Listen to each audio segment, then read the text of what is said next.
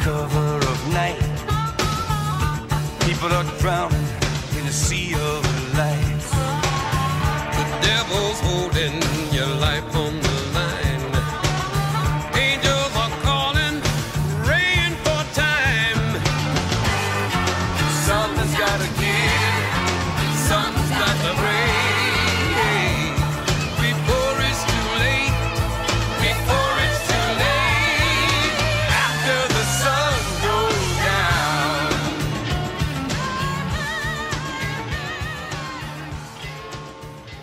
Rolling Globies, I know what you're thinking. We've already been teasing, titillating, getting you aroused, getting you wet. And here we are on a beautiful Sunday morning. We're here for that afternoon delight.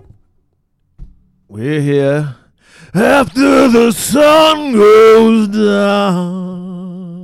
Just said it was the afternoon delight, and now it's the I hate afternoon Are delight. you just covering all time? Yes, We're covering all time. Every part of the day is for fucking, Griff. Yes. Except for afternoon. I hate that song, Afternoon Delight. Well, it's an awful song. It's an awful song because it brings up images of hippies fucking, like hairy, greasy hippies fucking. Fuck that. I don't like that. You I want to hate be a hippies. clean fuck. And then after you're done fucking, you want to get into the fucking shower and clean off. Right. Get that funk off your You dick. got to get the funk off. Griff, question. How can a show as awful as Baywatch produce one of the greatest spin-offs of all time, Baywatch Nights? I don't even know. And before we get into it, I shouldn't even be here. I'm supposed to be playing D&D with my friends down in Chelsea, Michigan. And here we are, but it's okay. Wow. I guess I'm not your friend. Of course you're my friend. Well, we have to keep our friendship so far apart because friends don't make the best business partners. And of course, we have the most fluent business. And you're going to learn about a new business venture come Wednesday. Yeah, we're taking investors. We are taking investors, but you'll have to wait till Wednesday to hear about it. That's called a teaser in the biz. That's the right. podcast biz, it's called a hot tease. That's right. And so it just so happens, I talked about how my car broke down, and here we are. I can't get out to Chelsea, Michigan to play G&D. And so Murray says, well, I know a certain thing we could do. Maybe record a Tippy-Tap for the fine folks. Yeah, I last week I said you're not getting any Tippy-Taps because, oh my God, you know how draining, not only of our juices, but of our minds. Right. Sex Thriller month has been, and we're only halfway through it, and we're already just drained. Oh, yeah. I forgot that today, as you're listening, it's the resurrection of our Lord and Savior, Jesus Christ.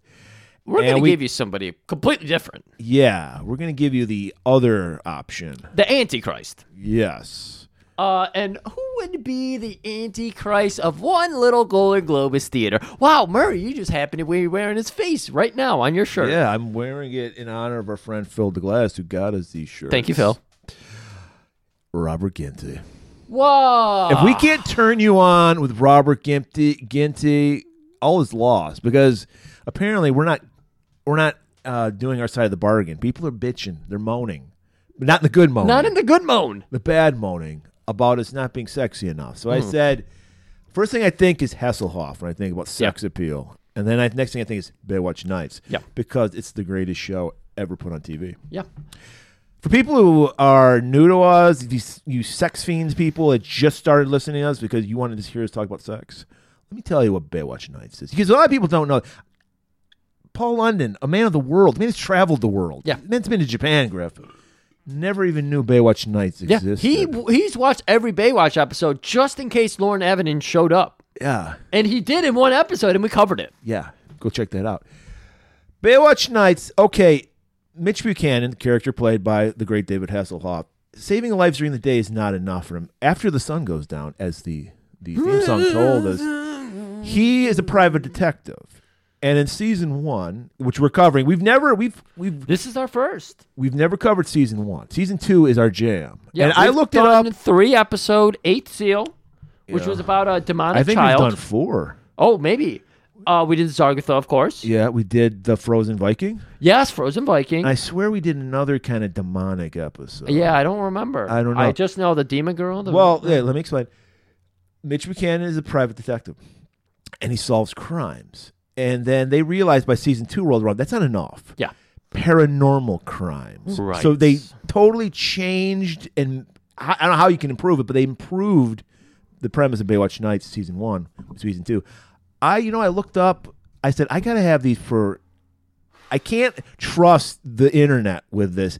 I have to have hard copies of this. I looked it up. They have to have a DVD set of Baywatch Nights. They don't, Griff. Of course they don't. Europe, they do. They get it in Europe. Well, yeah. The copy we have on YouTube is from Europe. Yes. Yeah. They get it. Why isn't that? We make things happen, Griff. I want Baywatch Nights. Vinegar Syndrome will hear this because we have a direct line to them. Yes. They are the ones who put They're out going to be supplying our porn that you'll hear about Wednesday. Guys, you'll hear about it. Of course, they'll have to use it on vintage equipment and everything. Of course. You'll hear about it. So just keep your ears awaiting. This is our S&M. Me and Murray talk about in next episode how we're not really big into the S&M scene. Not my thing. It's not our thing in the bedroom. No. Yet, here we are before we pleasure the people with a great movie like 8mm. Yeah. And we're giving them Ginty. We're not talking about Ginty's penis when we said 8mm. Yeah, that's true. So we are torturing them before we pleasure them. Well, look, Jesus suffered. Ergo, you need to suffer. That's right. So Okay. you will be born anew after listening to our episode. There will be two people, the person you are now and the person you used to be. That's right. And we want the person you are now. And I can't wait to hear you guys tell us about the person you were. And no, then I don't care about the person you were. I want to know the person you're going to be. Right. I imagine they're going to say, I used to be this type of person. Now I'm this person. You know? That's going to be, I can't wait to hear that. Like, I used to be a guy who complained about the movies you cover for Sex Thriller Month. And now I'm a guy who appreciates them for the genius that they are. I can see the YouTube comments already. Where's the fucking episode? It's going to turn into, my God, you guys did a great job, and I Googled it and found it. Well, that would infuriate me more because all episodes of Baywatch Tonight are available on YouTube. So if someone yelled at us on YouTube, how about typing in Baywatch Nights? That's where the episode is, or you fuck. Baywatch Nights, the episode name, or the season episode number. Million different ways. Easy as fuck to find. If we get that, I will murder people. Look, Ginty is trash. We all know that. He's miscast in everything except this episode. This just shows the genius of David Hasselhoff. He figured out the way to make Ginty work. That's right. Why? Ginty is playing the role he was born to play. Steve the Scrotum Sax, sex phone operator. I wish Murray were making that name up. No, I'm not. It's on his business cards that we see Mitch frustrate over. There's a clue in here somewhere. No. SS Ventures. It's right in the fucking name. Steve the Scrotum Sack. Perfect. He was born to play this character. Sleazy, greasy, jowly, howly. The jowls are out of control. He's chewing Twizzlers and they're just falling out of his mouth. God, it was just why the close-ups of the mouth? I don't know. Carl Weathers did not direct this. We have seen not. some. We do need to mention season 2. You said paranormal. Baywatch Nights goes paranormal. Yeah. First season, apparently David Hasselhoff is a big fan of Renegade. Yeah. Well, yeah. You heard that Outlaw Renegade theme song we opened with the harmonica breakdowns and everything. Yeah. He's doing Renegade. Trying to. And he does voiceovers and it's Renegade meets Magnum. Yeah. I know I can already. I feel the hatred coming off our weapons master, Jack Baudelaire. Oh, my God. There's not a lot of weapons in this series, though. Yeah, but I'm saying, Jack, let it slide. We realize Hasselhoff is no Tom Selleck. Yeah. But he's trying to channel some Magnum energy. I believe he even drives a Ferrari. He does. A red Ferrari in this, at least this episode. And he's doing voiceovers, which we know that's the realm of Magnum. We might pipe in a voiceover, especially when he gets into the physics world. Yeah, when he talks, because that's definitely Mitch's world, talking physics. And then what was the other thing I wanted to get? I don't remember. Maybe we'll get there. Maybe we'll figure it out. Okay, well, this episode had a great title, 976 Ways to Say I Love You. We're going back to the 90s when 976 phone lines were a thing. Right. I remember back in the day, I touch on it more on our next episode. My buddy Larry worked in an adult bookstore. You'd see the mags. Half of the magazine would be phone sex lines. Interesting. Did you ever, for a prank, for fun? No, I've never interested in that. No. Not even for like. I mean, I know well, you didn't. First of all, it costs money. Yeah. A lot of money for those. Okay. I mean, I don't know. I think they were. Well, Mitch says $2 a minute, and even now, that's too much for me. Yeah, it's $8. Let alone 1996 or whenever this episode 96, came out. yeah. So no, I didn't fuck with those. Okay. I'm a more visual guy. Show me something. You definitely don't like having anything blown into your ear. No. We learned that about Murray. Yeah, it's ridiculous. Yeah. Blowing in someone's ears, is that even a thing? ASMR is a thing for a reason. Well, I don't like ASMR. We It's learned just from our supposed to be. Octagon episode. Yeah. Check that one out. It's not sexual ASMR. It just gives you the brain tingles, the spine But tingles. what is that even? I don't even understand that. It's a thing. Like, it definitely, like, when you hear that soothing. Please stop. Please stop. See?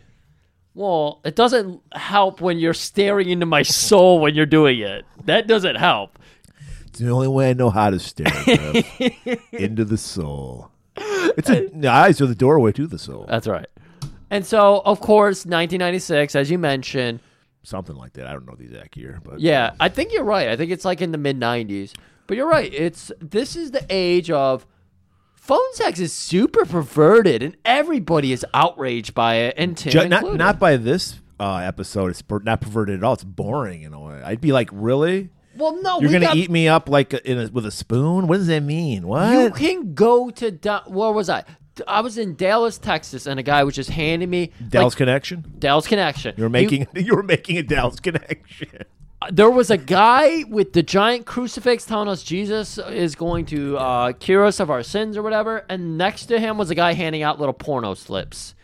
Call this girl, that candy? kind of thing. Was it a standard candy? It was standard candy, yeah. And Teenage nurse. That's the kind of shit you get on street level now, as opposed to here where you have to buy the fucking mags to find the fucking numbers. Well, yeah, you had to. This is why I don't understand why kids aren't getting laid now. It's never been more easier. Like, you really had to work for it. Maybe that's why it is. The kids take it for granted now. They're like, I can see whatever I want to see now, so I don't need to get laid. I mean, that's one thing that people throw out there. You had to work. You had to earn it, Griff. You had to earn it. I don't know. Just, people seem to suck now. Everybody. Except for our show. Except for our show. Theater. All right. We're going to get into this episode. 976 Ways to Say I Love You. We start out with that Outlaw Renegade theme.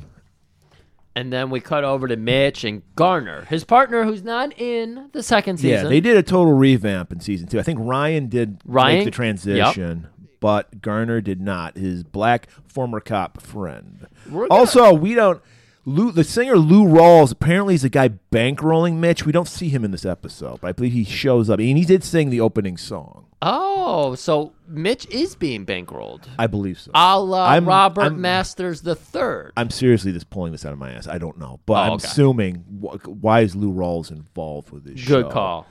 But yes, they're on a stakeout, as PIs do. And they're on like a fucking back route road. It's farm An asparagus farm. Yeah, asparagus farm. And those asparagus, as Popeye would say. Those asparagus are, make your pee smell. They're tall at this time of year. These things are fucking eclipsing 9.5 feet. Elephant's eye. Elephant's eye? I've never heard that one. It's from the song Oklahoma. Oh, okay. Corn grows high as an elephant's eye, I believe. And the 4th of July? Yes. Yeah. They're on a stakeout. There's a big meet coming, a monkey hustle, if you will, is going to happen. There's a lot of monkey hustling happening in this episode. Since nobody listened to that episode, you probably have no idea what we're talking about. Go listen to that episode. Yeah. Fuck you. This is a tippy-tap. We keep it short. Right. This guy, he's got a lot of contraband. Contraband Laserdisc players is what he's selling. That's right. Which was huge in the 90s. Oh, my God. Pablo Escobar, he didn't sell cocaine. He wrapped Laserdiscs with cocaine. Yeah, exactly. Because people wanted Laserdiscs so badly, even in the 90s. Yeah. It's fucking customs. They would take the cocaine and throw it away or burn it up or take it to a cool police party or whatever, and the Laserdisc would go to Pablo Escobar. So he pulls a monkey hustle. He pulls up to this ramshackle gas station, I think it was. Random guy. He's a nerd. Some nerd geek. Goes to drain the vein in the sluts room. Meanwhile, our detectives, our PIs rather, are sitting out on a stakeout in the middle of the farm. Got that KFC right next to him. Mitch's got the binoculars up to his face, and he's reaching in and pulls out a rib bone and starts gnawing on it. He pulls out a drumstick bone. Was it a It's drumstick? KFC, Griff. Well, Murray, if you look closely, it was a rib bone. I don't believe you're right. I believe that was a drumstick bone. Okay. Once again, it's KFC. I don't believe KFC sells Kentucky Fried Ribs. I'm sorry, but David Hasselhoff has next-level jokes. Check the tape, everybody. It's on YouTube. 976 Ways to Say I Love You. Then tell Griff he's wrong. And he goes to and it's a great joke. It's like, I already ate this. We've been doing this so long, I already ate this. That's right. Finger-licking good Delicious food. chicken. And, of course, he didn't want to have the black guy go for the fried chicken because we know, even 96, we were learning. We were evolving by then. Yeah. We didn't understand that everybody loves fried chicken. Everybody does. Everybody loves fried chicken. Who? Seriously. Have you ever met anyone who hates fried chicken? If you did, aside you'd from slap people them? who gave up meat and everything? Yeah, well, I can see for ethical reasons, but taste reasons? What the fuck's Exactly. wrong with you? Taste fucking reasons. No, you eat the fried 7 chicken. special little herbs and spices or It's whatever. I mean, I wouldn't say KFC's the best. It's all right. but I would eat it. Yeah. If it was there, I would eat it. And so as we watch the nerd get in, he pulls up with his car, and there's a couple like truckers, and we're in the middle of nowhere. And you see one guy working on a semi. So nerd pulls up, opens his trunk, and then walks into the Menzo bathroom. Yeah. And then these guys start pawing through literally Barbie boomboxes, like $10 Barbie pink boomboxes. In blister packs and like it's the cheapest shit. And Mitch with his binoculars, holy fuck. We got them. $1,000, $800, $9,000 right there. And just as they're about to go in. Do you hear something?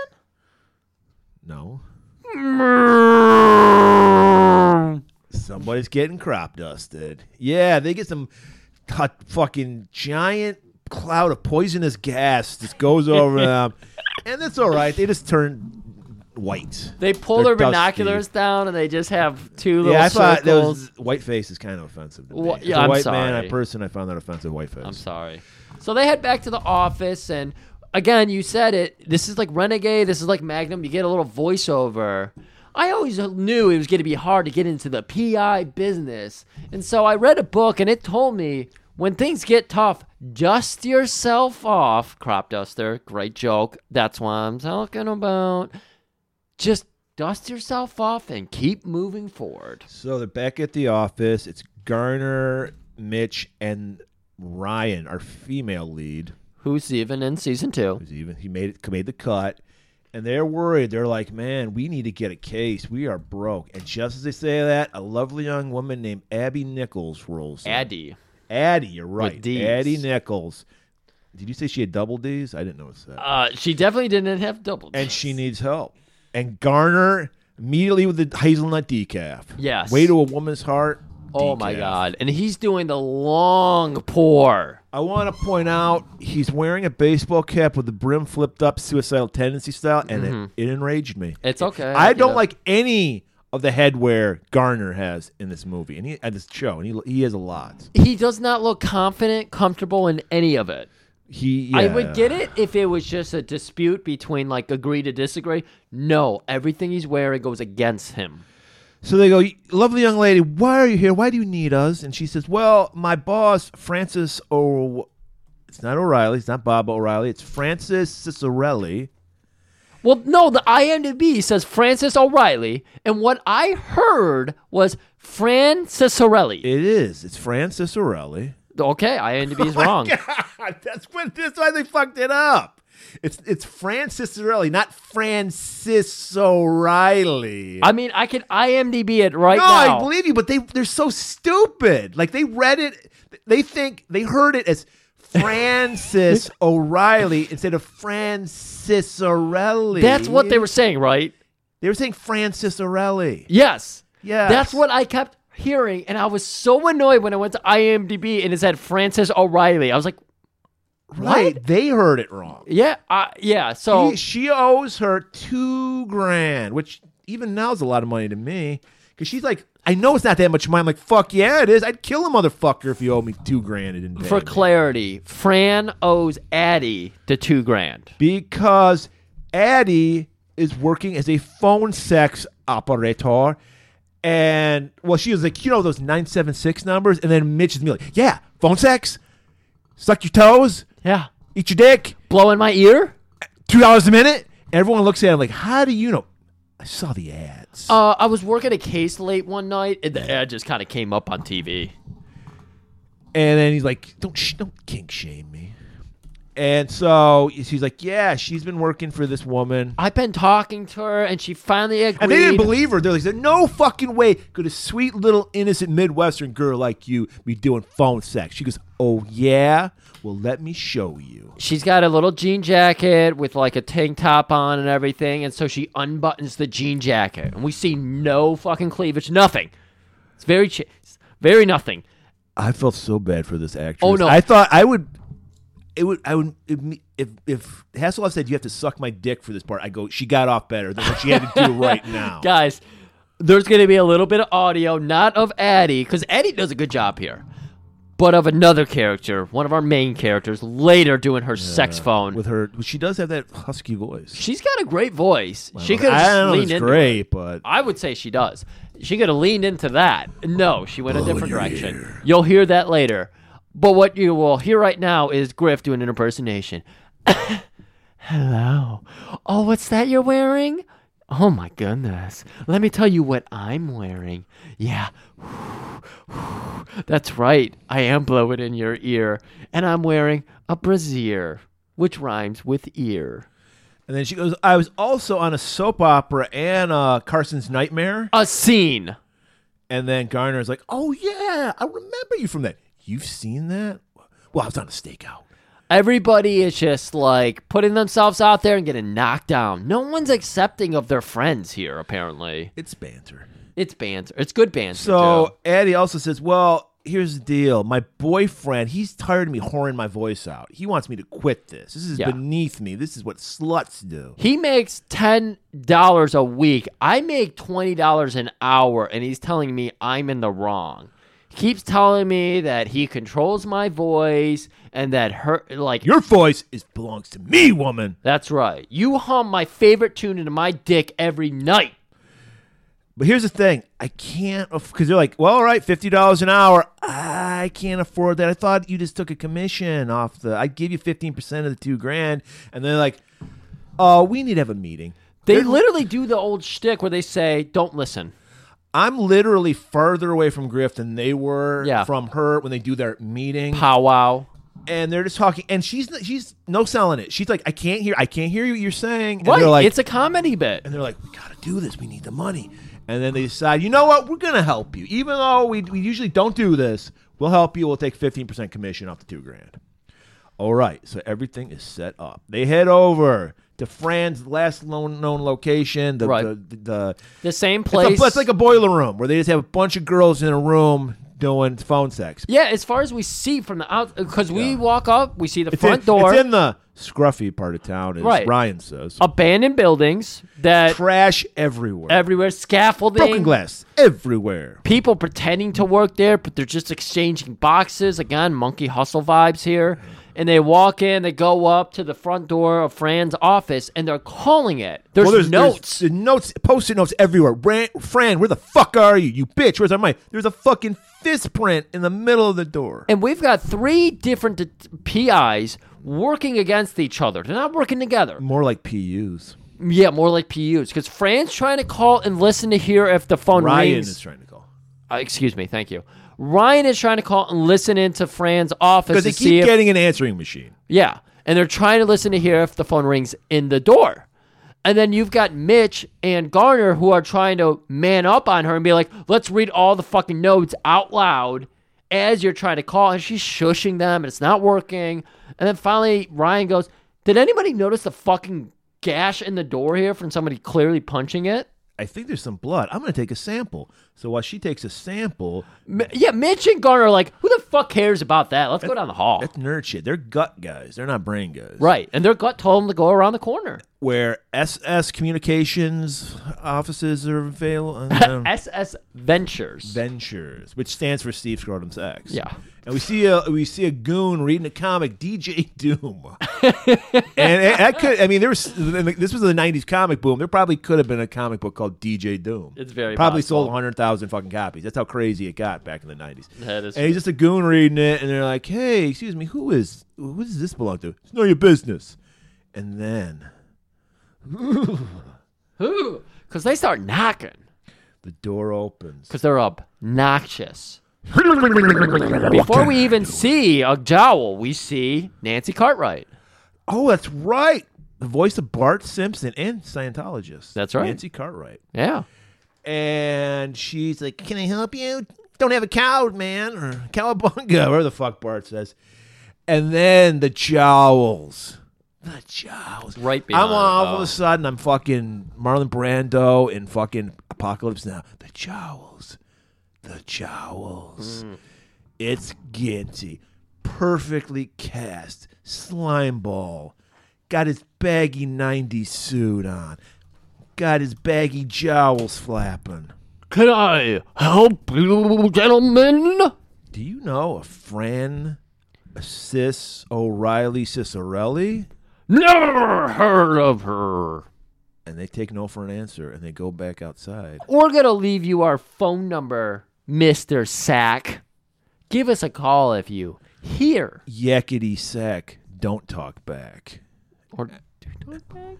And They want information. Well, they don't want his sass. That's what I'm saying. Don't Oh, talk okay. back. Because he is sassing. Oh, yeah. But maybe it's just his face. Maybe Ginty has the disorder where always. Maybe we got him wrong. No. No, we don't. No. No, he fucked his No. sister in a movie. Yeah, he's awful. He started the porn He craze of wanted fucking to your fuck sister. his sister in a movie. His sister had the decency to say, "No, that's disgusting."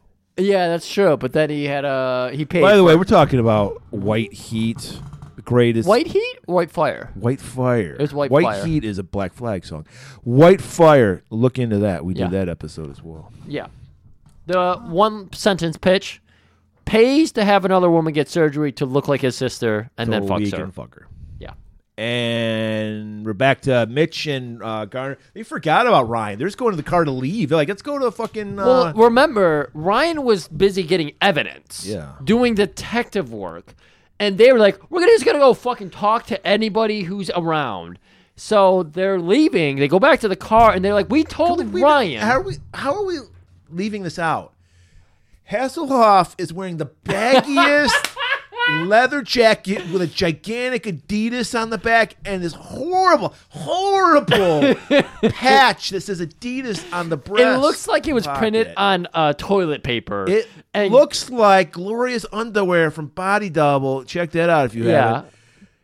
Plastered on his chest and then Adidas scrawled in marker. It's awful. I'm pretty sure he wore the baggy jacket in every Baywatch Nights. I believe Because this so. sounds very familiar. Yeah, he definitely wore it in at least some of the episodes. Right. We actually watched this when we first learned about Baywatch Nights and Robert Ginty. We did the Robert Ginty. Yes. That was like the 8th seal or whatever one. He's done double duty. Yeah. That was the other episode. So we there have was the done one where the 4. girl This gets is- possessed, and there's the one where Ginty's ghost. Yes. This is the 5th Baywatch Nights because this show is fascinating. Yes. You gotta watch, especially season 2. Watch Especially after the sun goes down. it. So we head down So to they're that like, car. where's Ryan? We told her, you're a woman. Go wait in the car for the men to do the work. She's doing her own work. She's up on a scaffolding, looking into that office they were trying to get into. She's calling it again. Staring at that answering machine, and it's not picking up. Not picking up But at it all. is picking up on the receiver. Right. And so Mitch shows up and he's just like, what are you doing? Get down here. And as he's saying that, his Spidey sense, his Mitchy sense goes off. Yeah, there's a construction truck filled with Monkey Hustle cardboard boxes. Just and empty two boxes. construction workers just chilling on the tailgate. Right. Scaffolding just erected for no reason, Right. apparently. Yeah, and then a truck comes barreling toward them. Garner and Mitch bail out. The construction guys just chill. They don't care. They just stay in their truck. A Bronco. Bronco hit the most violent of all cars. Exactly. Hits the scaffolding. It goes crashing. It just so happens that Ryan has a rope nearby. There's a pulley system because they were like pulling shit up to the top of the scaffold. Oh my God! So she's the counterweight to this whatever they put in the basket on the other side. It's vibranium. Apparently, and it weighs a metric ton. It has to. Yet somehow she's balancing on it. Exactly. And she's like, Mitch, with her fucking husky voice. So Gardner chases after the Bronco to get a license plate. Yeah. And Mitch has got to jump right into action. Mitch jumps into action, starts scaling a gate, which of course we see that it's the same body double in the Baywatch episode we did. No, that was not a body. That was fucking Hoff. You think that was Hoff? I don't think I know. He looked right in the camera. Okay. Now, when he gets on the fire escape, maybe that's okay. But I couldn't help but I was staring at his black shoes with his white tube socks. I hated that too. Yeah. And as he's doing this, he's doing another voiceover, and he's explaining to the audience, I have to be in business with a strong, independent woman and a proud black man, and they get me in trouble way too much. But he comes to the rescue. He uses himself as a counterweight. He jumps on with her, so they slide down. Right. Now she maybe weighs 120. Mitch, 6'8", 270, perfect scalp, perfect fucking hair. Yeah. They barely counterweight. Like, they're struggling to hold this vibranium up. Yeah, exactly. Cut the commercial. Ridiculous. We're back. We're at Addie's place. Or is it her place? No, because she is house sitting. Because her and her boyfriend are broke. Her boyfriend Darren is working on his dirt bike. Don't forget about the best actor in this episode, the dog. The dog was great. A dog runs up, welcomes Mitch. It did make me laugh. Later in the episode, as dogs will do, he just walks into the actress and she's gonna push him away. It was really good. But it's like a golden retriever. Great. And so we meet Addie and her possessive, controlling boyfriend Darren. He's such a Darren. Just like Darren from Bewitched, always telling their women what to do. I know. And it doesn't help. And I know 90s had a phase with the goatee. But you show me a man with a goatee, and I'm immediately like, I fucking hate that man. I'll say that. Yeah. He's working his dirt bike. Another reason to hate this guy. Yeah, for real. And he's bragging about it. Yeah, I work dirt bike 3 to 5 days a week. And even though they are surviving off of Addie's income from the phone sex line, he has to tear that job down any chance he gets. Only whores talk on phone sex lines. That's right. That's why my Addie, I don't want her doing that. I want her to become the actress she was born to be. So you're like, oh, okay, he's very strong, but he's also he's pushing her really hard to be a great actor. So you're like... He wants to live off of her, but in his terms. By his terms. Yeah, so it's like he's a shit, but he's kind of pushing her in the right direction? I don't know. You're confused by this. The goatee is really throwing me off. She was making $20 an hour in 1996. That's incredible. He needs to shut the fuck up. And it was under the table. Right. But he still wants to brag about all the money. And so Mitch... He's going to make on his dirt bike dream. Mitch shakes his hand, and it's all covered in oil and everything. But Mitch is cool with it. He's a man. He's like, no big deal. He's a man's man, yeah. Yeah, he's like, my leather jacket doesn't know anything but oil. So just rubs it off on there.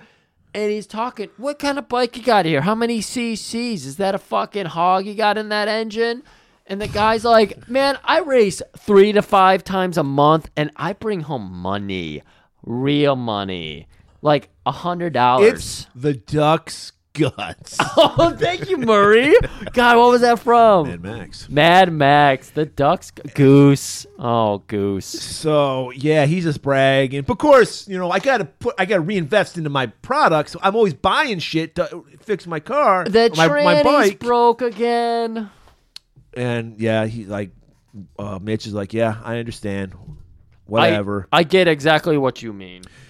All right, so he's getting nowhere with Addie and Darren. So what's Garner up to? Well, he's talking to a familiar face we all know and love. You ever seen a Police Academy movie? Okay, I'm going to do my impression, then you do yours. Boop, boop, boop, boop, boop, beep. Beep, boop, boop, boop, boop. It's Michael Winslow, or as you know him, the black guy from Police Academy. Damn right. Most people call me the white guy, the white version of the black guy. That's right. I mean, as soon as they heard it, they were like, wait, Tim is Michael Winslow? I am not. That's how great I am. He is playing a character who's not a regular. We thought he was in the maybe first no. season, He only yeah. did one episode, but Yeah. he's shown so highly in this episode. He's He's an a- ex-con that Garner, who we said was an ex-cop, and now he's a PI. Right. Got him out of some trouble, but now he owes him a favor. That's right.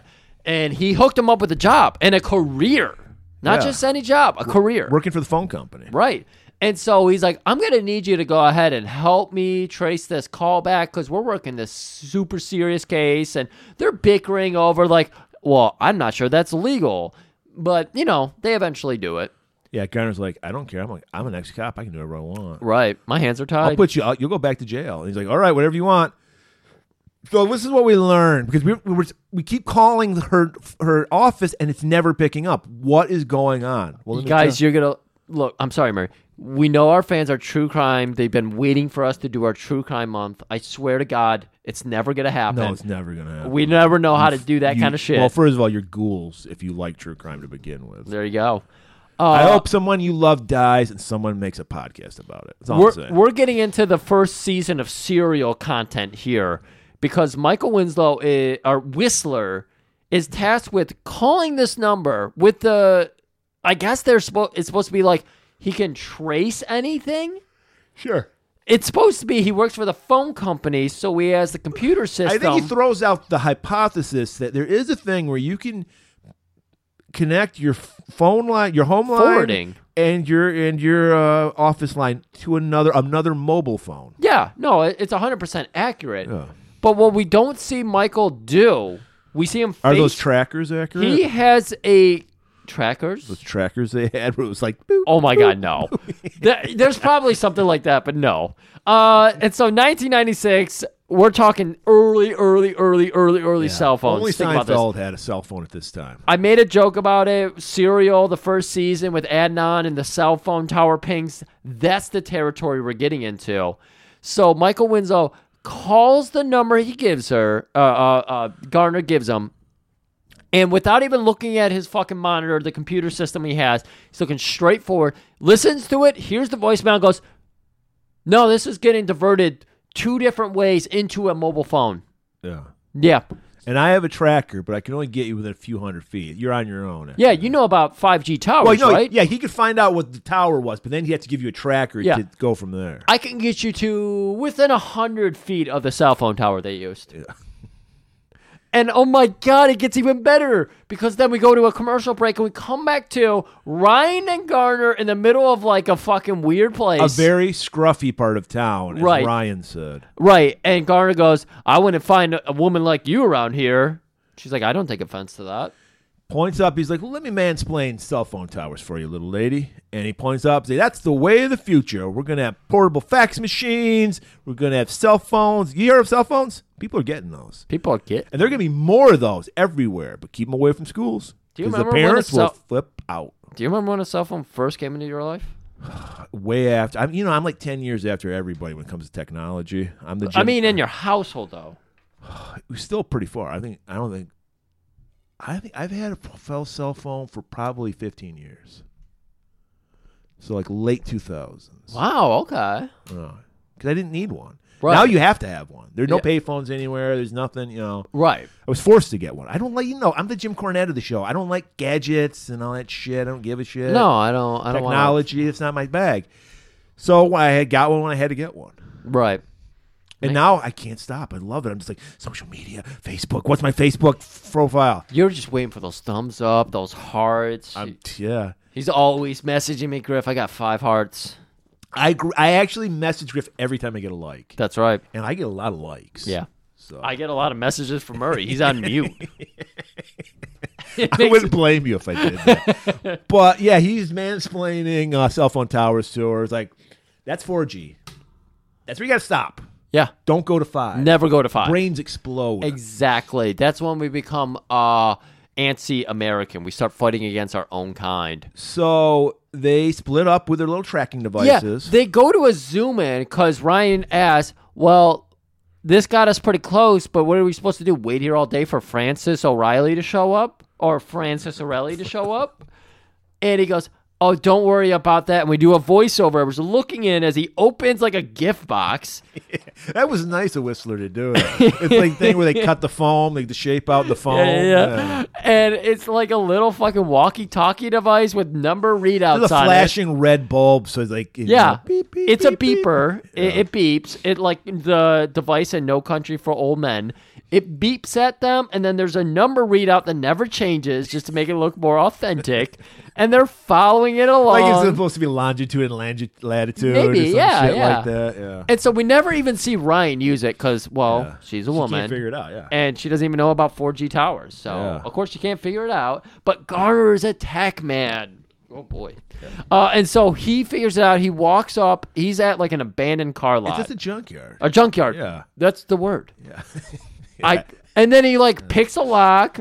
It was just chained up, but he just pulled it off. Right. And then he walks in, and it's just getting... Finds a car. He looks in the window, because he's looking in the passenger window, and he sees a laptop opened up. Oh, my God. My favorite part was he's like, the future is all mobile. Cell phones, correct. Beepers, incorrect. I forget what else he said. And then he goes, oh, God, wireless fax machines. That's where he got it wrong. Yeah. Well, come on. Yeah, no, it was a good guess. For 1996. It's just fun. I'm not calling him an idiot. Or and he not only does he find a laptop open, he finds someone's lap open. Fran O'Reilly Cicerelli. Dead body. And Ryan reaches out to him. Hey, did you find her? Well, I found something that's working, and it ain't her. He said, the phone's still working after 3 whole fucking days? Yeah, that's more I can say for her. And then he just kicks her to make sure she's dead. All right, so the body goes to the ME for an autopsy. Apparently, Ryan and this Asian ME, have a thing together. They have a corned beef thing. They have a corned beef connection. Which is the most beautiful thing. It's got to be. And I never thought about corned beef. That's all I think about is corned beef. I never really eat corned beef. You got to on St. Patrick's Day. No, I have never done that. Well, you're supposed to. I did. That's the last time I had corned beef. The first time I tried to smoke a brisket, I accidentally bought a corned beef, like a seasoned packet of the beef and everything. Yeah. Do not do that. I won't. It's the saltiest. It's got a brine on it. It was inedible. It was awful. But, she gets it in a giant gallon bucket of mayo type jar. It was I thought it was a fetus.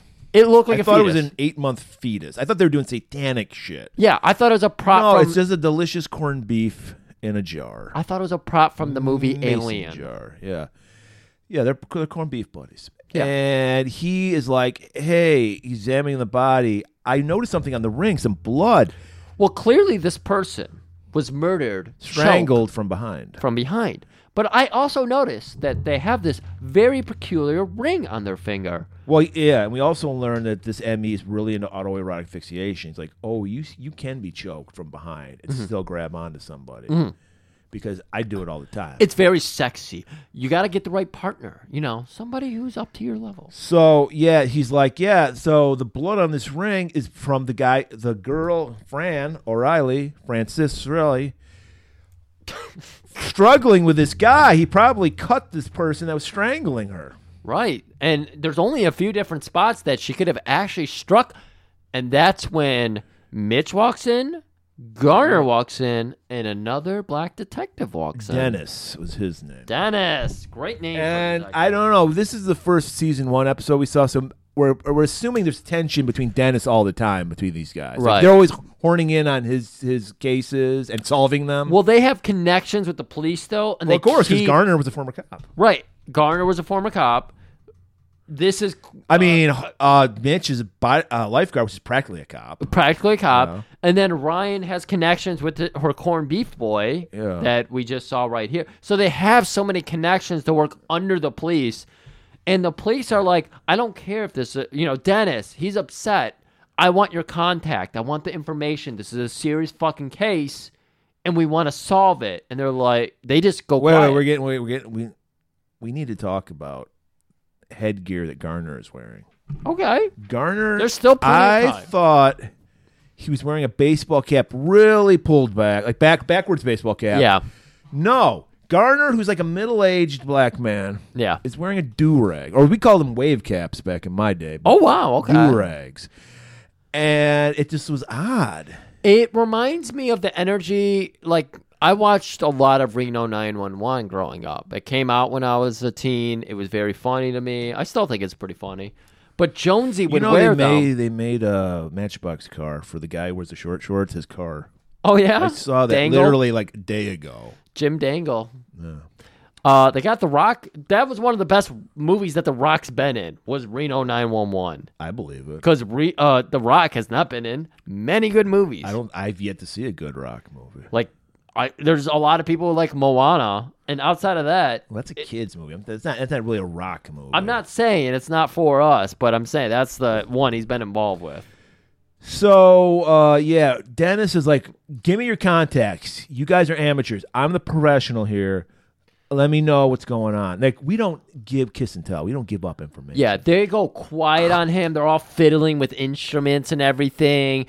Ryan's looking at her fucking alien jar. Licking her lips. Can't wait to. She's sipping some of the brine out of it. It's the pungent smell alone. It's great. And so Dennis realizes he's an audience of one, and he starts telling it, "Oh, you guys aren't gonna fucking talk. Well, I'm gonna go ahead and guess that this case involves a girl named Addie, whatever the fuck. Nichols. And I'm just gonna go ahead and a guy named Steve Sachs. I know both those motherfuckers. So you're not ahead of me." So they head outside. Ryan and Garner are over the moon. They start talking about their love of men's literature, particularly the writing of Raymond Chandler, the character Philip Marlowe. That's right. And they do all like whoever. This is like some obnoxious thing. The guy who wrote the episode's a big Raymond Chandler fan, so he had to shoehorn his like fucking fan fiction into it. That's right. And they're talking, waxing poetic about it. Mitch barely knows how to read. We're not used to seeing Mitch as a third wheel, and here we are. He's literally left holding the fucking jar of corned beef. Right. And they're just going back and forth, and he's like, yeah, I read too. And they are ignoring him. This is killing Mitch's vibe. Right, because he's the hero in his story. He's the universe. Right. He is Truman. CJ from Baywatch comes to him for advice all the time. We learned that in our one Baywatch episode. Oh, my God. I forgot about so many callbacks. So many callbacks. Go listen to him. Learn to love Mr. Paul London. So Mitch sees them off, and he's just like, bye. I guess I'll pick up the Thai food and meet you back at the office. Have you ever had Thai food in the little Chinese No. I think they do. I think they actually do some of it like that because they do similar dishes. I guess so if you have like a side thing or something. But I've always only got it in like in the styrofoam thing. Yeah. That's such... I don't know. I can't speak for people on the West Coast, but we in the Midwest, we got Thai food in the 80s, and it was so exotic. Oh, really? Yes, like mid-'80s. Tell me more. I'm very fascinated by this. Bangkok Express was the only place it had in Ferndale, lovely Ferndale, on 9 Mile. Yeah, Is it still there? It's still there. That was pretty the first one. Nice. And yeah, that was like wow. We said Chinese food. That's all you had. Right. All we did was Chinese food. Now it's Thai. And we had the worst Chinese food, like America. Yeah. I don't know. I'll eat it, but I love it. It's not traditional, right? No, it's shit. But it's like neither is Mexican food in America. That's not traditional either. Oh, right. But I'll eat that shit. No, it's pretty good too. But so no, that's all I have to say about it, Griff. Okay. But I was hoping you had more history on Thai food coming to America or coming to Michigan, lower east suburbs of Detroit, Michigan, more appropriately. Yeah. So that's all I have. But anyways, Mitch is left to his own devices. He's upset. He's just been fucking dunked on twice. His colleagues, his best friends, his acolytes. And so he's walking back to his car. He's like, what the fuck did I do wrong? Did I not put my coat? Is my coat on? Is my pants fall off? What's going on? And as he crosses the parking lot, he turns to his left, and entering the parking lot is that Bronco. Familiar Ford Bronco that just knocked over that scaffolding. And the music starts getting dark and ominous. Dun, dun, dun, dun, dun, dun, dun, dun, dun, dun, dun, dun, dun, dun, dun. And who's driving that car? Old Scrotum Sack. Hello, Mitch. And Mitch's like, hey, I can't help but notice that damage to your car. Why didn't you file an insurance claim? I don't have enough policy for sending a message to Snoop and PIs. Yes, it was that unintelligible, people. I got the perfect Ginty impression. We all thought, like me and Murray reflecting on, they're like, this is exactly how Assy McGee talks. And Right. no, Assy McGee's more legible. Yeah. So we learned that Sachs filed a missing persons report for Fran and then lied about. Why did he lie about knowing her earlier? To Mitch, yeah. Yeah. He lied to them. And then he's like, Mitch, like, why did you lie? And in perfect Ginty tone, why not? All right, the police are trying to get a hold of Addie. She is freaking out. She's a suspect now. They need to get someone undercover into phone sex business. Let me set the background here. We're back at headquarters. Yeah, the Mitch's office, headquarters. Yeah. Addie has come. She's distressed. She's like, the police are coming on me. Is Darren there too? I think Darren. No, Darren was not there. He's not there. Addie's Working like, on his dirt bike. They are suspecting me of this. They're pinning me. We for only have Fran's two murder. suspects. We learned sex and violence. And Mitch is trying to comfort her. There's no way you could have killed Fran. She was strangled from behind. And Ryan goes, actually, you, a woman, it doesn't matter. You'd be amazed how Mitch. easy it is to crush a trachea. Exactly. Like, even these hands could do it. These weak, frail, feminine hands. And you look over to her two partners, Garner and Mitch, and they are like, this fucking bitch. How could she fucking emasculate us like that?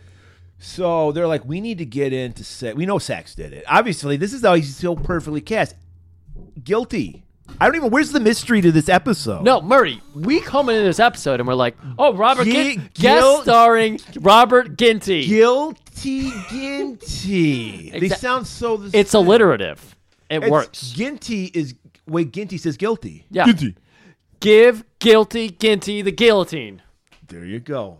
Say that 10 times fast. I can never say it once, so. So, yeah, and they're like, we got to get in there. How are we going to do that? They look at Ryan. No way. So, she's a method, Ryan is. So she's like, if I got to do this, because I'm not talking these mouth breathers, these cretins, these creeps. Yeah, they're the worst kind of perverts in the world. So to become the kind of woman that would actually talk to these women, she's got to Peg Bundy herself up. She gets those big-ass acrylic nails put on. We're in a very close shot of her. We don't know where she is right now. Yeah, We assume she's at home. She's at the office. You're spoiling it. We're no, it's like the shot was so close. I was like, oh, she's at home in the comfort of her own home. It was weird they had a full-length mirror in their office. Yeah. I don't know what that was about. All right, so yeah, she's like, We're good cop and bad copying all over here. how can I do this? How can I talk to these gross, fucking greasy, mouth-breathing creeps? She makes one attempt, and she's pretending someone calls her, and she goes, no, you fucking gross-ass honky bitch. I hate you. This is where, I don't know this woman's name. This is where she earns her pay. Because, oh my God, I can't even do justice to this. We're just going to play a little. We teased you earlier. You have to hear this too. Yeah, and let's see if this turns you on.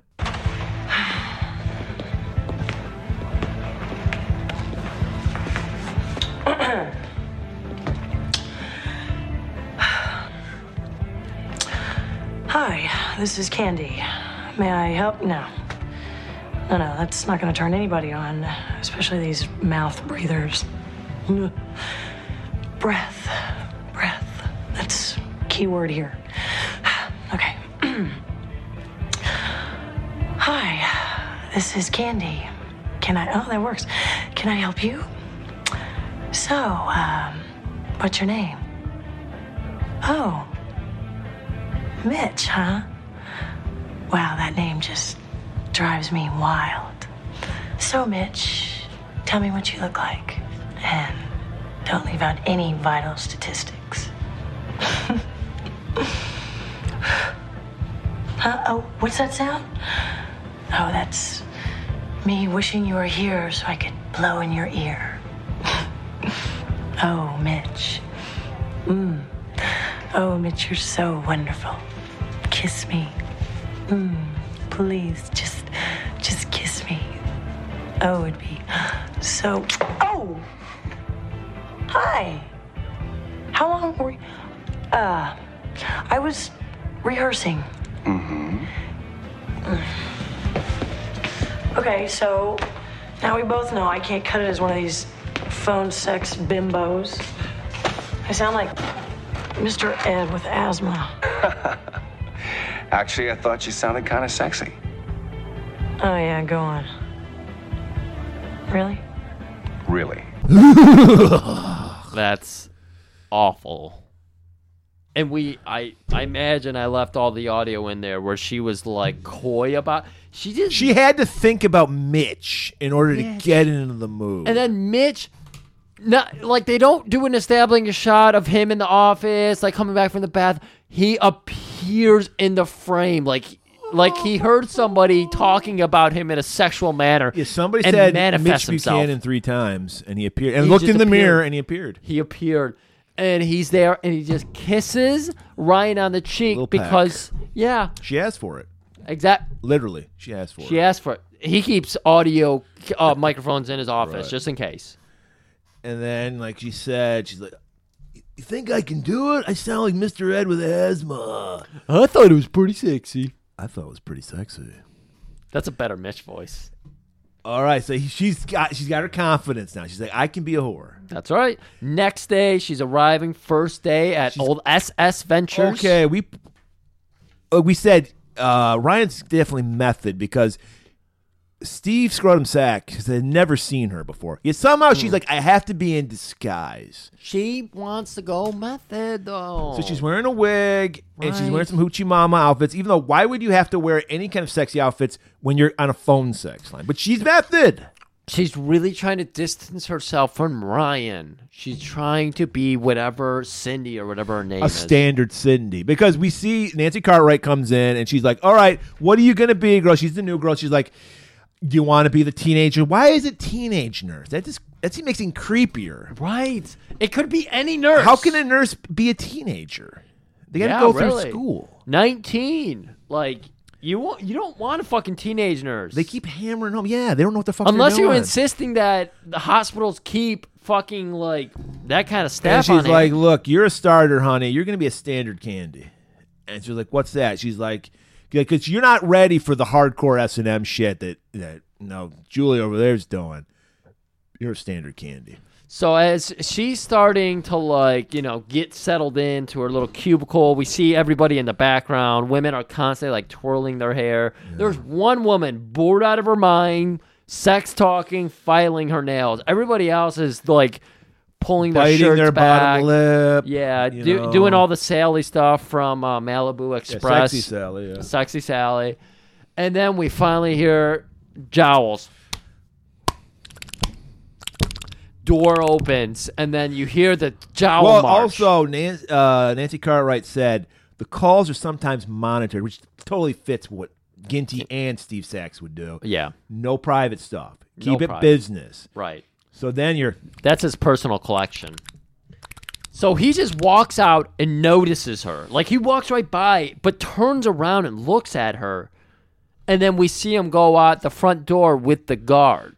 Rubbing his crotch, I will say, by the way. You like that? No, Was I it did not Lex like Luger style? I didn't like that at all. I was horrified by that. Oh, okay. So now she's losing her nerve. She's like, I don't know if I can do this. She's talking into her like wire that she has. Yeah, we're like, what the fuck is she doing? Oh, she's mic'd up and she's talking down in the parking lot of this building, which again is dilapidated. There's nothing around here. So 2 guys staking out is painfully obvious. Right. And they're waiting all day, by the way. Right. At least 8 hours. And she's like, because she takes a call. She's like, I'll try it. And then she's like, you sick motherfucker. What the fuck did you want me to kiss you? You're the scum of the fucking earth. If I swear to God, I'm tracing this number. I'm coming to your house and I'm fucking slitting your throat. And he just wanted to kiss her hand. Kiss her hand. That's how sick this guy is. That's right. So you get... Mitch, hey, and then Gardner takes the radio from him. No, you got to do it like this. Oh, babe. Oh, shit. Baby, slow it down. Tell me again. Blow in my ear. And then he goes, I don't know what the turkey noise? Like, what the fuck was up with that? Hey, I don't want to know that much about Gardner's sex life, but apparently he's into some He's turkey gobbler. calls. He's a gobbler. Gobbler. And Mitch goes, look, Why not think about a guy that your grandmother masturbated to? Say Clark Gable. And even she's like, isn't that a little too old for me? I hate it when Mitch, a.k.a. David Hasselhoff, said Clark Gable. He turned to the camera and winked. A little too much for me. Was he trying to say he's the modern Clark Gable? I thought it was perfect. But You thought it was perfect? yeah. You didn't like the guard touching his dick, but you liked David Hasselhoff Well, here's winking. the thing. She finally gets her courage back. That Clark Gable line worked. She gets a second call, and she finally gets into it. And this is a TV first, a fucking media first. I don't think it's ever been done before. We get, the first time recorded human history, a sex phone line montage. But not just any sex phone line montage, because we're getting the sex phone line, and we're getting some smooth, bluesy-ass Steven Seagal level blues. We got it, Griff. My Punani. Griff. That would have been the perfect song to play, My Punani. If only. Got to play a little of this because we can't do it justice. Oh, really? Yeah, I kind of figured you would be. Really? Where are you now? Oh. So am I. Oh, me too. Oh, yeah, that sounds great.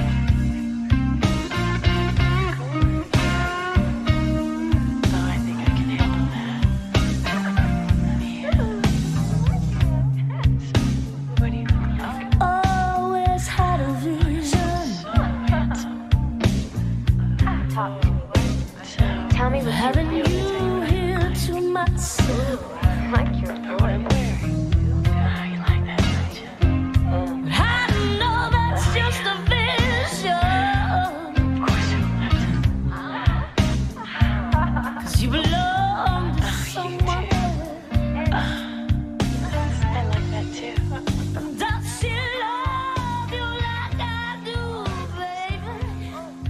Does she held you with care? You want to hear what I So after our montage... Can we just point out, Oh, during the oh. montage, Garner and Mitch undo their pants and jerk each other off, but they say no homo when they do it. Guys, you'll learn more about the no homo Yeah. code. It's a kids thing, I think, from the 90s. I lived through it. It's a code. And no homo. Okay. So, yeah, Sax is gone. Everyone's not paying attention, so she's like, I can finally sneak into that office. Pops into Ginty's office, a.k.a. Stephen Sultry Sachs. What was his name? Steven Scrotum Sax. Scrotum Sachs. Not Sultry. Nothing sultry about this. Salty. Oh, sultry. Sultry Sachs. And this is probably the most terrifying episode ever of Baywatch Nights. Because she's looking in, and all of a sudden, we see these jowls as they Dude, engulf her from She's behind. backing up into a dark area, and I swear I started to see drips from the ceiling. I was like, oh my god, Zargtha? I know Zargtha is canon to the Baywatch Nights world. And then the jowls grab her by the jowls. Yeah, well, she doesn't have he any, just but... engulfs her with his jowls and cut to the commercial. We had to take a break. I said, Griff, turn it off for a sec. I have to we compose paused it. myself. We paused it. We went outside. We reflected. I said, Murray, what's your deepest fear? And we really got to understand each other while we stared into a fire. Yeah. And we came back, and now we're recording the second part here. So, of course, Mitch and Garner. Ryan shrieked out, Yeah. I need help!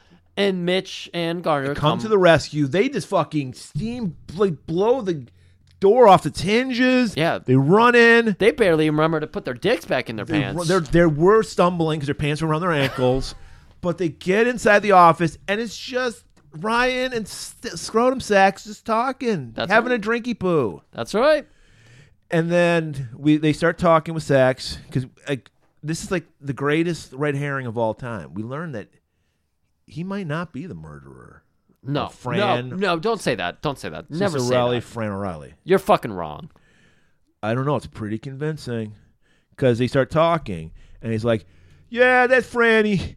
She was going independence, and I wish her luck." You know this, and she's like, "This is a hard business." It's sick business. No, Ryan comes in. It's a sick business. And he's like, yeah. And let me educate you on something called the U.S. Constitution. The Supreme Court and the First Amendment lets anyone be as creepy as they want to be. This is before cancel culture, people. It's before Twitter. saying. Yeah. And he just goes, yeah, gotcha. Right. And he even points out, that bitch Fran, she's taking tapes of everybody. Nobody wants, you think you want your mom to hear you being the teenage nurse? No, they'll humiliate you. Right. And that bitch Fran was taking tapes of everybody. Probably had tapes on this Eddie girl. She got under a lot of people's skins. So Mitch starts pushing in a little harder. He's like, let's drop the jowls here. Let's drop all the fucking jowls here. Tell me some fucking truth. Did you see the guy who punched in that door?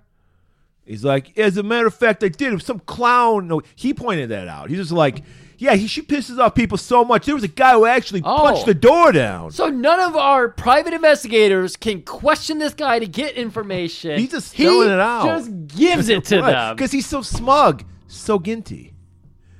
Some clown trying to grow a beard. And then they're like, do we know anybody with an awful beard? We do, audience. So we cut over. Ryan is back in their office. This is what she does in every episode, I've noticed. She's always examining something on a microscope. Every episode. She's got that blood sample. And she's like, I identified the blood type. Do you do that? But that way?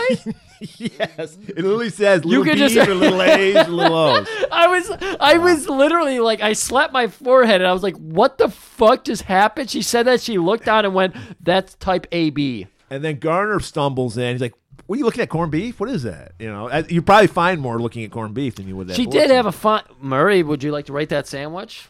Do you even remember? I don't even remember it, no. So it's a 2. Yeah. If it was a Reuben, it would get a 10. The sliding scale is if you don't even remember the sandwich in the shot, it's a 2. Okay, I believe you. Yeah. And Garner's like, hey, what's going on with that blood sample? She's like, finally we get some fucking accuracy. She's like, well, I sent it off to DNA labs. That takes a couple months, which it would back Thank then. you. Every single thing they do would take months in 96. They all get it expedited because they got their way. That's what she tries to do. She's like, I'm calling my buddy Ray. I got him on the line. And he's like, they start talking about the phone sex again. They're joking around, and she's, dismissed. She's like, oh my God, yeah, It's embarrassing. It was so ridiculous what I did. Like, ooh, baby, I just want to eat you up with a spoon. And just, of course, Ray gets back on the line. And Garner's egging her on. No, you were really good. I thought you were really sexy. Like, go ahead and do me the breathing into my ear line, but also put in a little turkey, kaboom. And so she goes, oh, babe, you won't believe what I'm wearing. And that's getting you see Garner's eyes roll over. He goes full Undertaker. But as she's doing that, the person she's talking to on the line goes, what? And then she's like, no, I'm not talking about you. I don't want to blow in your ear. But she gets her results. She has a print that matches. They got a print off that little sliver. They got a fucking print. Yeah, off that's of fucking it. stupid. And a blood match. How did he punch the door? So they got the blood type and a match, apparently, and a fingerprint. All right, so Addie, we know, we still kind of think it was Steve's scrotum sacks. We know it. No, we know. We know. We saw his jowls. Ginty there was clearly charged. When he said a guy trying to go a beer, we're like, okay, clearly it's you because you're trying to hide the jowls. He's presumed Ginty. Yeah. Addie's just having a swim, trying to relax, cool off. Living the best Hollywood life, by the way. They are babysitting a house with a great dog. Great dog. She's pushing it out of frame here because she wants all the attention. She's swimming laps in the pool. They got a bagel and fruit breakfast that counters what we saw in the Mitchell movie. Oh, God, what's his name? Oh, the Hong Kong movie. Oh my God, Golden Needle. Golden Needle. Look for that, people. Dude, the bagel spread they had If you're with the new fruit, to this show, you're being gifted so many great episodes to look into. We've called back at least a dozen episodes. Yeah, we've been contacted by, some of the the selling markets and everything because they're like, your Tippy-Taps are so full of advertisements for your own show. Well, yeah, Infomercials. We're our biggest fans. So fucking Darren's working on a fucking carburetor on the thing, and he's stroking this really shitty looking goatee I never really noticed before because it was the 90s. Goatees were a thing. God damn it. And he starts telling Addie, shut your whore mouth. You're going to start becoming an actress again. I need more parts for my dirt bike. It doesn't matter how fucking poor we are. You will never whore your voice out to anybody except my wiener. You hum into that dick every night, but nothing else. Just as he's about to slap her, Mitch and Ryan show up. And I don't think so. No one's humming into that wiener. they start pressuring our boy Darren. Darren starts walking away. He's like, I will not engage with you people. I have things to do.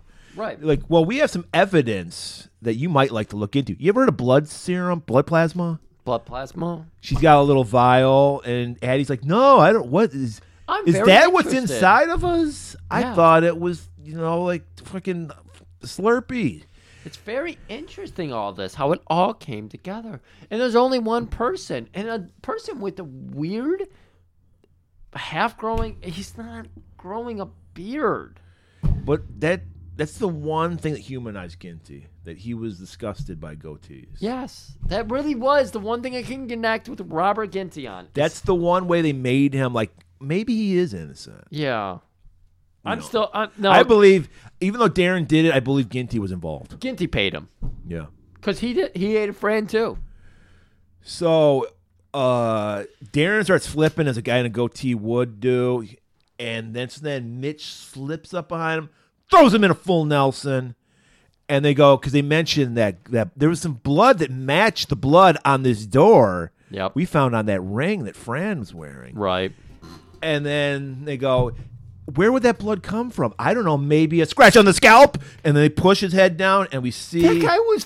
that was a fresh wound. Yeah, he just got in a match with John Moxley. That's how fucking fresh it was. Yeah, he got DDT'd on some half-cut cans and everything. It was dope. Don't worry about it. And then Darren gets the best of Mitch, pushes him off on a bench, and takes off, jumps on his dirt bike, and takes off. I did it for you, Abby. I did it because I love you, bitch. Fran had tapes on you. All right, this is where we get the worst. This is bad. Mitch radios down to Garner. They knew this was going to happen, apparently. Right, of course. He had a mobike.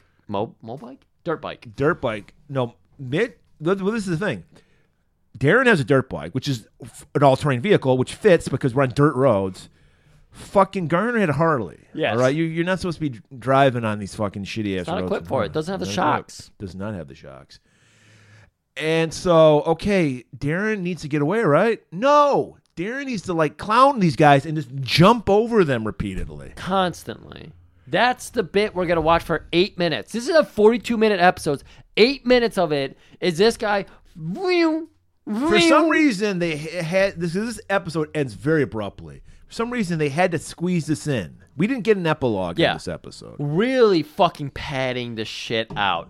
So finally, he gets clowned. Garner gets clowned completely out of the game. Yeah, because Darren grabs a nightstick off of Garner's fucking bike. Yes. And throws it in the spokes. He spoke to him like little kids do on bikes. So Garner goes flying, but Mitch, he's in his Ferrari, so he's chasing him now. Yeah. It's like in the beginning of Commando, they had that road where it's just going back and forth, like winding down a hill. It's the same hill going down, but it winds constantly. So they're going down, one's going in front, the other's going in front. Eventually, Mitch goes way off in front, turns it around at a bend. It blocks the road with his car. We can't car. see what's happening in this shot. Mitch is standing. You think it's just a straight shot. And Mitch gets out, and then he puts his hand out. Stop, Darren. Stop. Somehow Darren pushes turbo boost because there's no jump. He just leaps over Mitch and his car. And this was pretty good. I like this. It's a cliff face. So we get the classic. We don't see these anymore, and I miss them. We get the classic dummy. So a bike goes over the edge with a dummy on it. The dummy goes flying. Boom, crashes. Mitch just looks down. No! Cut the credits. That's it. We padded 8 minutes of this episode. They resulted it with he falls over and dies. Yeah, so we don't know what's going to happen to Addie. Is she distraught that her boyfriend killed himself, basically? Well, maybe she saw a guy without a goatee and was like, you know what? I'm ready to move on. Okay. He was horrible. That he was. Yeah.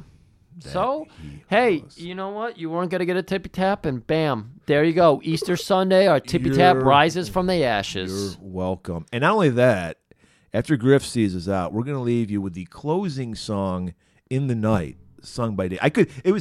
We had the great opening and we had the great closer, and I was like, we got to use them both because I can't choose. Yeah, no, there was so much good music happening in this first season. So we'll go ahead, we'll leave you. And I know I'm listening, but you're listening. In the